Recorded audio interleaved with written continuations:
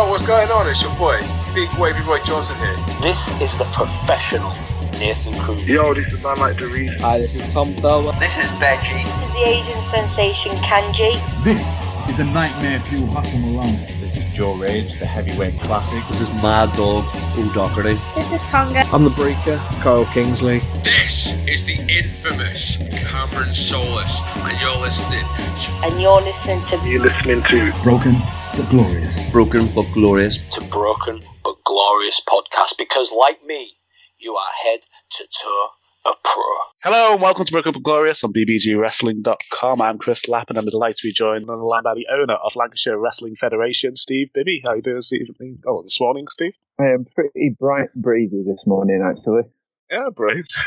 So huge thanks for joining me. So you've joined us to promote LWF's return show, Slamaganza, 31st of July. But first, how you been surviving lockdown?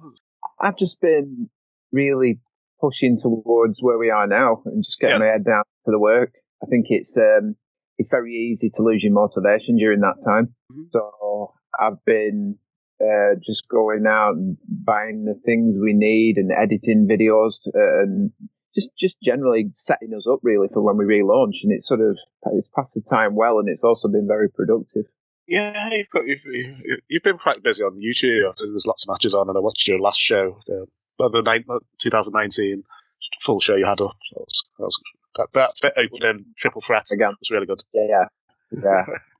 Full show on just because I knew we wouldn't be doing business for quite a while, so it was almost like a bit of a gift to everybody, something to watch.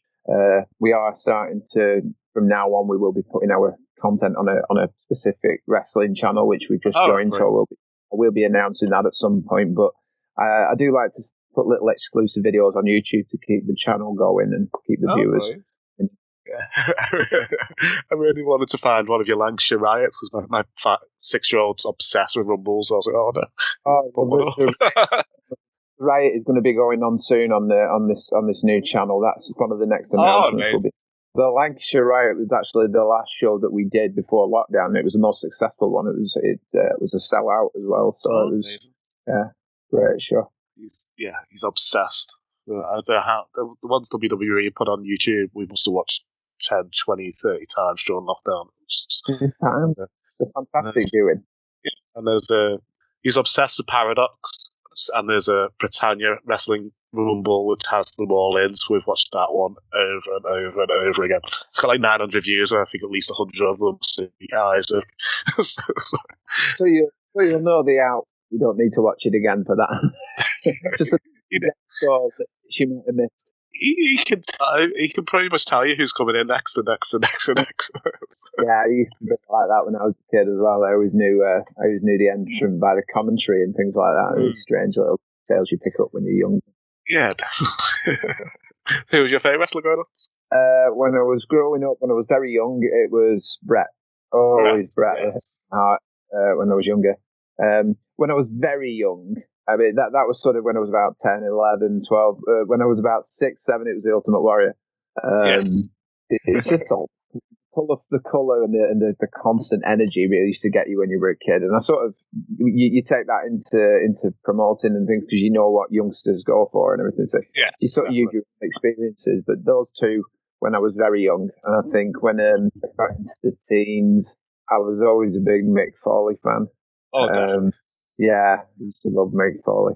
I've got strange likes as well. Like I always used to enjoy watching people like Steve Blackman and those guys. Yes.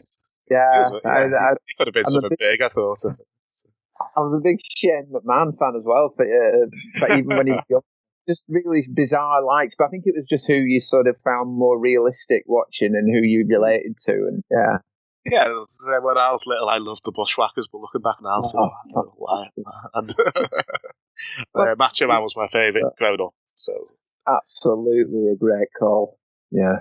But when I got into the new gen, I was more a Shawn Michaels, and my brother was Bret. So it was kind of that's a perfect situation. That's how it should be. Yeah, definitely. So you'd have been very happy when he made his comeback and went on for so much longer than everyone expected. I kind of stopped watching during wrestling in the early 2000s. It wasn't really until about 2010, 2011 when the oldest got back into wrestling. I got back into it. It was like one of them. I dipped my toe in, but I didn't have Sky when I moved out, so I was only really kept up with results. To that, because I sort of stopped around about 2010, and just watched it sporadically from then.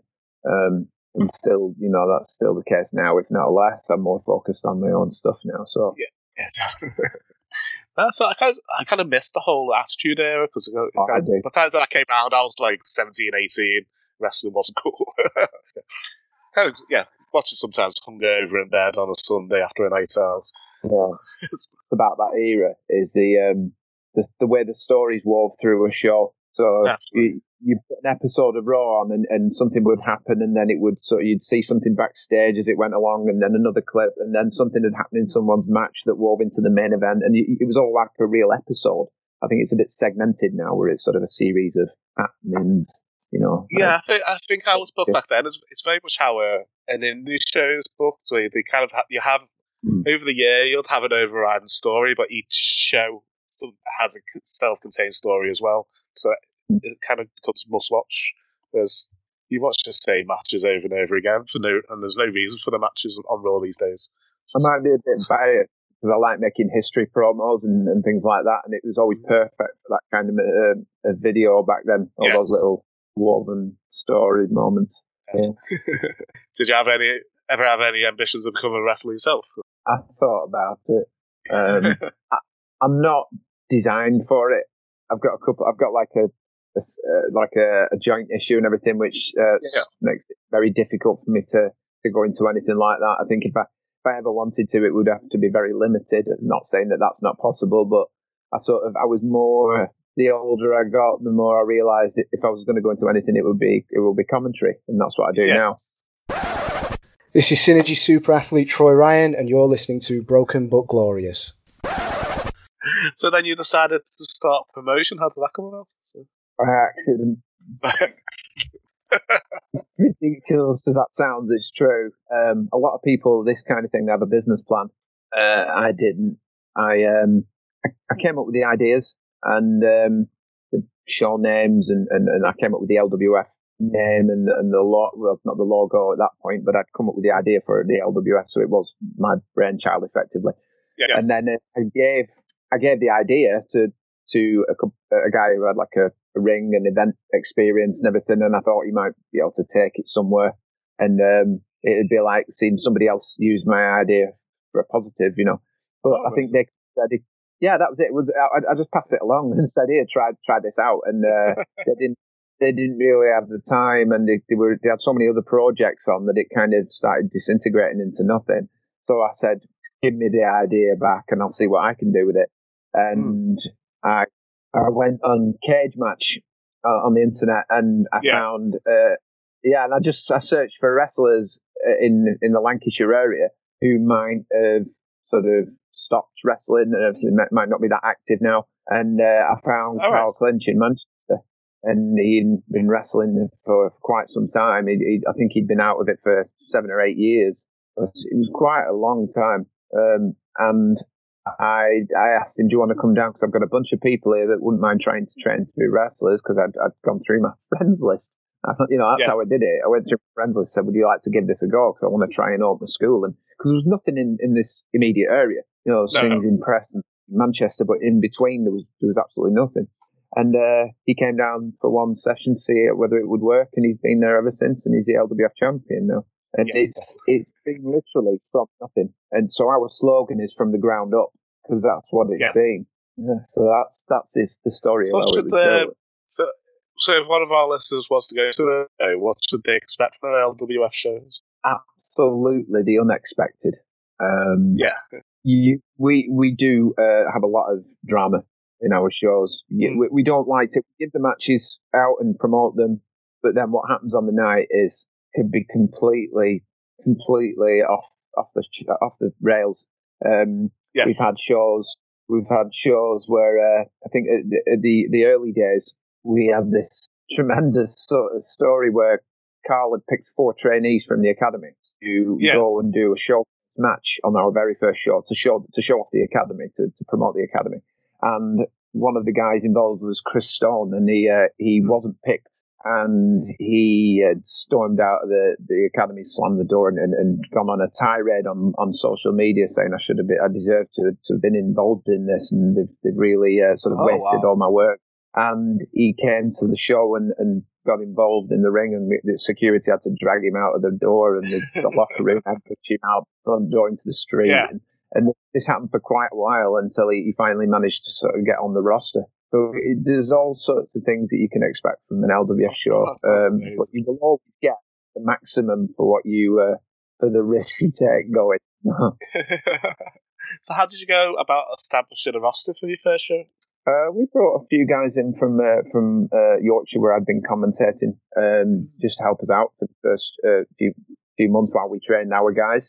But it was a real meteoric rise of the students. We'd had a few young guys from Manchester who'd done brilliant work in Manchester in the academies there, and they came down to do their first shows on our show. And they were so good and so reliable that it didn't seem necessary to look further afield and bring in a lot of guys from elsewhere when we had this great talent on our doorstep. So a lot of our shows are structured around their ability, and the audience love them. The audience interact. We got tag teams like Synergy, and yes,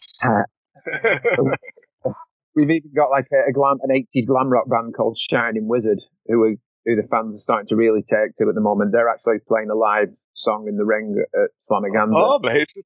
Yeah.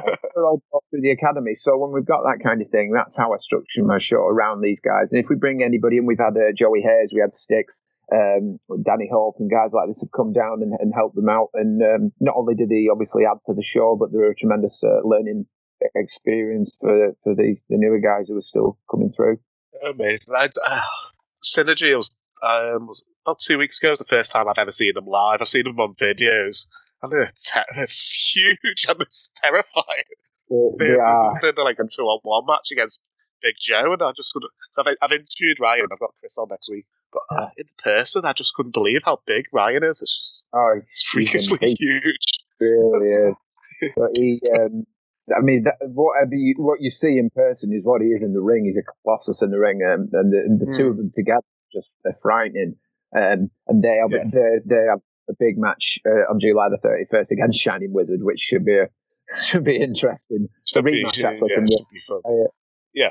So you mentioned you just have like a core group of academy guys as like that's your main roster throughout the last couple of years, and then you just bring in that's right outsiders to give them experience. Core is right. That's exactly what it is. We've got some real talent in there, and it's just a case of we will bring in outside guys who we think will add to the show. Obviously, the marquee booking, bringing Joey Hayes in the main event fight before Christmas in 2019 was a big thing. Yes. And they do bring people to the show as well. The familiarity of wrestling fans see that they're on, and they will follow them, because that's the great thing about wrestling fans. They don't care where they go as long as they get to see these guys. So it is nice to bring them in. Definitely. They are. It is mainly based around the core of what's coming up. I mean, I like to promote, and Carl likes to really push getting these young guys out there to be seen, because I think that you've got to look towards the future and everything, and that's what they are. They'll be around for a long time to come after this, and we want to give them a good head start and give them a good springboard. Cool. So how did you go about choosing your first champion? Carl's work with the academy was immense. I mean, he puts the hours in, and it's not just at the training sessions on the weekends and on midweek now, but it's on the day as well. He makes sure that everybody is doing what they should be doing. He really drives at the respect thing in as well. You've got to be respectful to everybody you come across at a show. You've got to appreciate the fact that you've got this opportunity and everything. And he in turn gets a ton of it back. And I just thought his work rate and his efforts and his example were really what we were looking for to carry us. And he's really been the face of the company, and he's carried us well. I mean, he's had a lot of days with the belt, with the lockdown happening. he's still been champion since February the 8th, 2019. So, he's had a lot of defences in that time as well. So he's been a great ambassador for us, really, and that's why he holds the belt now. That very, very nice belt that we have. As he's been defending against all these big names from the Northwest, if one of the Academy guys eventually takes off, that just gives them such a boost. And it's like amazing stories. It's like, he had a great title defense against Nick Cutter at one of our shows, which is on YouTube. That's a free clip. And that was what it was about. It was about the teacher, the mentor versus the student. And we like to mix it up. It's not just going to be defending it against the big names. I want to see, him in action against who he's taught, because that's a great story in itself. Yeah, definitely. So is Carl like your go-to guy when you bring in an import? I don't want to call it an import, but an outside booking. Certainly, yeah. I would say his opinion's valuable to me. I'm still new to this, really. I only really got my commentary break in 2017, I think. I think it was early 2017 when I first got a commentary job, and I got exposed to the business, and I was able to get involved with it. So I'm still very new, whereas Carl's obviously got a lot more experience than me, a lot more contacts. So I do go to people for advice, because I think it would be wrong of me to assume that I can do this by myself. And I think anybody that doesn't listen to advice is going nowhere. Definitely. So Carl is very useful. There's a few guys who I speak to about with their opinion. Even my colour commentator, Mikey Fitzgerald, is fantastic for his knowledge of the business. So I've got a lot of people around me to sort of help me progress. Yeah, that's it's what you need. So do you have ongoing stories from show to show, or is each show self-contained events? No, that's where I wanted to. That was one of the biggest things for me when I first started this promotion, was that we had that ongoing story. I didn't like everything being contained in one show and then you move to another and it's different, because I always thought there was like an element of the circus coming to town. It's just the one show, we enjoyed it, we'll be back again, and then that'll be something different. I wanted a continuous thing throughout the year, and we've just got a new training facility now, which is good enough to host smaller events, which we can then use within the storyline.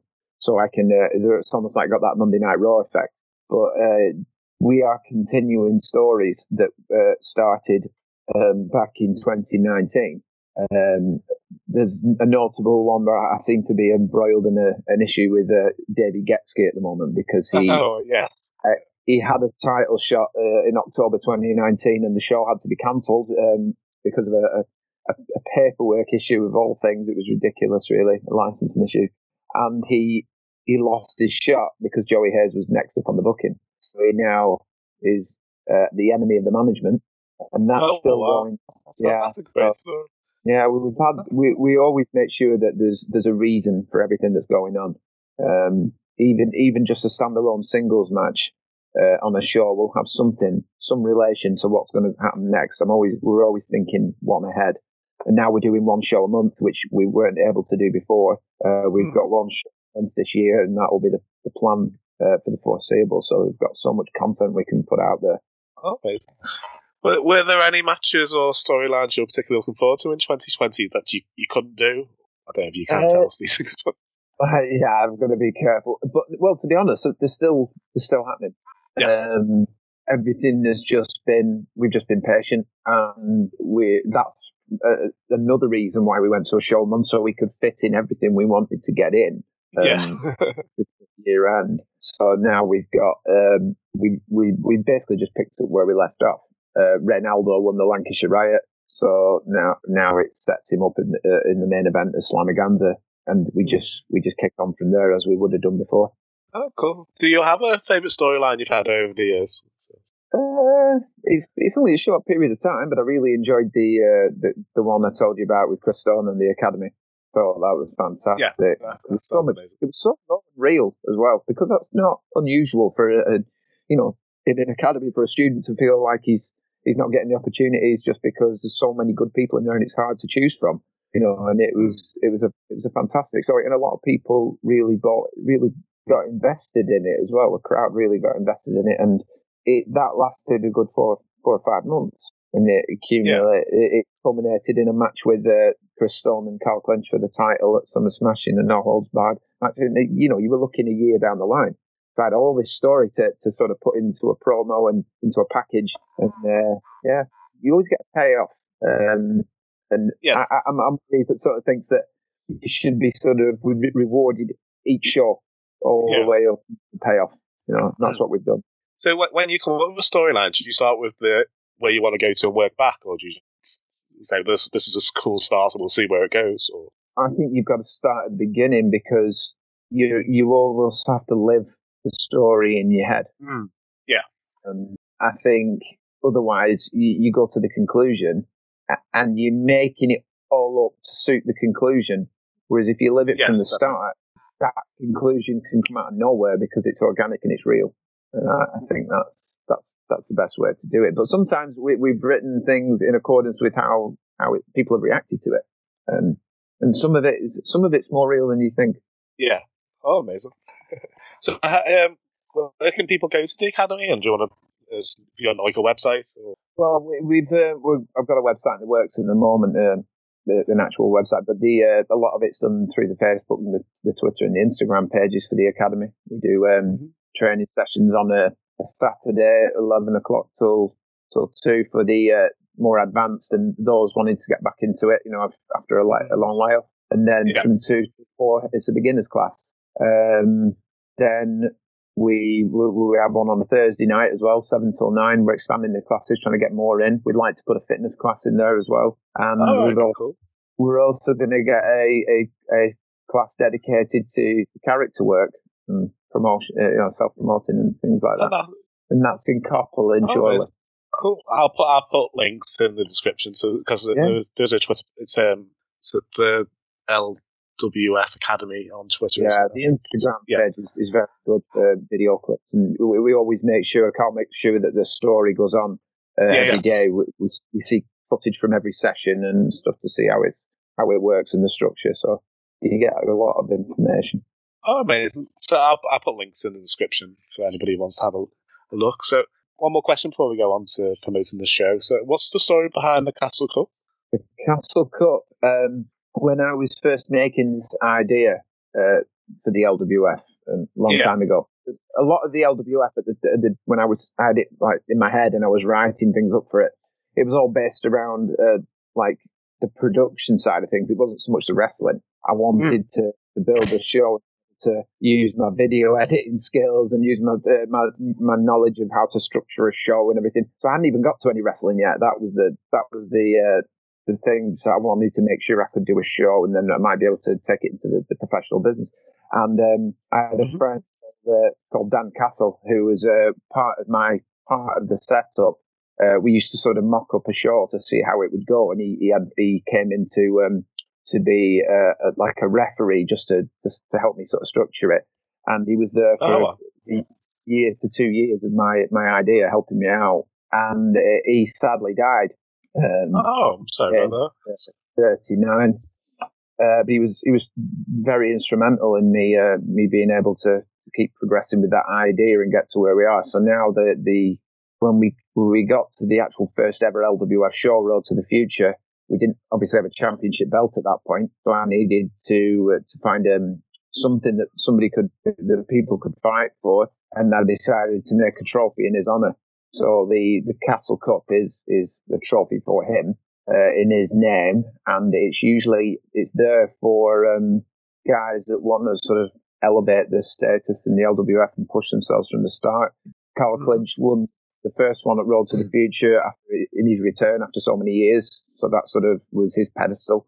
And Davey Getzky won it at Slamaganza the year after, and it was like sort of his rise towards going into the title picture. So it's there for people to win and push themselves, basically. That's an amazing tribute. Yeah, so it's a bit like how the King of the Ring should have been booked. Was it like if you win the King of the Ring, you get a title shot at SummerSlam? That's how it should have been. We structure it differently sometimes. I mean, the first show, the whole show was based around the Castle Cup because it was the first prize that we had. So we did the semi-finals and the final in that night. And then when we got to Slamaganza the year later, we did the semi-finals as a exclusive YouTube footage, and then the final show. But this year, just because we've got so much talent there on offer, we're going to do the semi-finals on the show and the final again, like we did the first time. So there's 4 guys going for the trophy at this show, which is I love watching the Castle Cup tournament. This is Dynamite Lee, and you are watching Broken But Glorious. And if you ain't watching, you better not light that fuse. Right, so then finally, after 16 months, LWF returns with the relaunch of Slamaganza, the Brookshire Community Centre on the 31st of July. So it's the main event. It's brother-in-law versus brother-in-law, Carl Clinch versus Reynaldo, face off each other long and anticipated. Has this been like the Brett Sean of LWF? They've been like feuding since the beginning, on and off for years. No, I mean, there's no bad blood between Carl Clinch and Reynaldo, the brother-in-laws. I think they've faced off in a couple of matches elsewhere. And it's always been a respectful match, you know. And they have tagged, I think, in the second show that we ever did. They were in the main event tagging together. So it's really, this is based around respect and 2 guys who know each other very, very well going at it. And it has got that brilliant element of Bret Hart, British Bulldog at SummerSlam 92 feel about it. I think, and Ray said as well, his sisters at ringside, just like Diana Hart was. It's an amazing setup for this show, and we couldn't have recreated it any better. Even though that wasn't the idea. We never planned for that, but we just sort of one day went, hang on, this is exactly the same as SummerSlam 92. It's a really, really nice feel to this main event, you know. Different as well. It adds, you know, you get that family aspect of it. It just adds a bit more to the match. It already writes its own story. Yeah. Then, as you mentioned, you got the Castle Cup. You got the Jack Roberts versus Bob Costin. So tell us about these 2 guys. Well, Jack Roberts has really come on in recent shows because he started out in singles competition. Did really well, great to watch. But he has since joined Synergy. He has undergone a big transformation. He is a lot more ruthless, a lot more sort of no nonsense, get the job done. He's a tremendously gifted technical wrestler, so you know he can really stretch you about as well. And Bob Costin, this is his debut, and it's a hell of a debut match to have, the semi-final against Jack Roberts. But he is not to be underestimated. Again, very gifted technically and quick. He's a big guy as well. So, I mean, it's a fascinating contest. It's one of the ones that has I can't predict it at all. I'm really looking forward to calling that. As you mentioned before, you got Chris Stone versus Nick Cutter. Chris Stone looks a lot of fun on the few videos I've watched of him. Well, it's I mean, Nick Cutter's is a real sort of star that's come out of the academy. If you obviously mentioned his match against Carl Clinch, was a great match. He was one half of 5 stars, a team with Jordan King at the beginning, and he sort of broke away, and he's becoming he's fast becoming one of the real talents that this side of the country is producing. And his style, which is very quick, very agile, is going to meet Chris Stone, who is just a brute. He is a powerhouse brawler, and it's fascinating to see that combination go together. And again, it's another unpredictable one because on his, you know, Chris Stone can beat somebody in seconds with the power he has, and Nick is definitely so quick and savvy that same applies to him. So it's, again, fascinating match. 2 really good semi-finals, which can only make for a good final. Definitely. They got Davey Getsky versus Nathan Dunn. Yeah, Davey Getsky doesn't like me very much. So is Dave a bit pissed off that he's not in the Castle Cup? No, he's pissed off that he's not in the title match. Yes. He missed out his title opportunity. He's been complaining about it ever since. He's very derogatory of me on social media, and he got to the point at Fight Night before Christmas in 2019 where he wouldn't let go of a submission in the ring. He shoved the referee over. He grabbed my co-announcer, Mikey, and I'd had enough of it by then. So I got in the ring and I basically took his title shot away from him that he did still have. That was a stupid thing about it. He still had a title shot. We just hadn't scheduled it yet. But his behaviour undid it, all his hard work, and then I decided as well that he wasn't fit to hold the Castle Cup, so I stripped him of that on the same. So he's very bitter at the moment, Davey. Fantastic athlete. He's just he's not doing himself any favours with his attitude, and it's sort of this thing he's got with Nathan Gunn has been a product of that sort of anger. I think he eliminated Nathan from the Riot, and then they had a war of words online, which sort of escalated to the point where it needed to be booked to calm it. So that's where that's come from. A lot of it's been online during the lockdown. That is a feud built out of the lockdown. Oh, brilliant. Then you've announced 2 tag team matches. So Synergy against Shining Wizard. Should be a lot of fun. That's a good clash of styles. So, he had an amazing opening match at the Riot, where they put a great show in Shining Wizard. I think it was Lil Tony Rock and Clash were the 2 members that were sent forward, sent to the front line. Synergy, and they put in a great showing, to be honest. But Synergy are just so powerful. They completely overwhelmed them at the end. But this is a rematch because that's never really gone away. That you got the feeling that Wiz wanted some sort of redemption. So why not? Why not? We want to see that again. So yeah, I think there's a little bit. I think Synergy is so old business, and Wizard is so off the rails rock stars. It's a real clash of personalities with that match. Cool. And then you got fellow Shining Wizard member Helen Razor and Kelly Von Ness versus 2 of my favourites. I like Natalie Wilde and Melanie Price. They're a lot of fun. Brilliant heels. It's a great platform this for Kelly Van Ness and Helena Razor. They're making their LWF debuts, and it's a perfect platform to make your debut at Slamaganza, opening the show against 2 big heels in Natalie Wilde and Mel Price. And again, that's an unpredictable one because I don't know enough about Helena and Kelly to say that they can't overturn Natalie and Mel. Yes. So, yeah, there's so much. This is what I love about this show. There's so much. You can't predict any of it. It's just all up in the air. So it sounds like it's going to be a lot of fun. So where can you get tickets for the show? If you go on the Facebook event page, there is a link. There's a ticket link on there. You can always contact the page, and we will point you in the right direction. And there's no paper ticket or anything. If you purchase, we'll already have your name on the system, and we'll put you on the guest list. So yeah, just contact the Facebook page, and we'll help you out. But there is a ticket link on the event page, and that event page is constantly being updated with new videos and exclusives and everything. So if you just follow the page, make sure you get updates on it. You can't go wrong there. Right.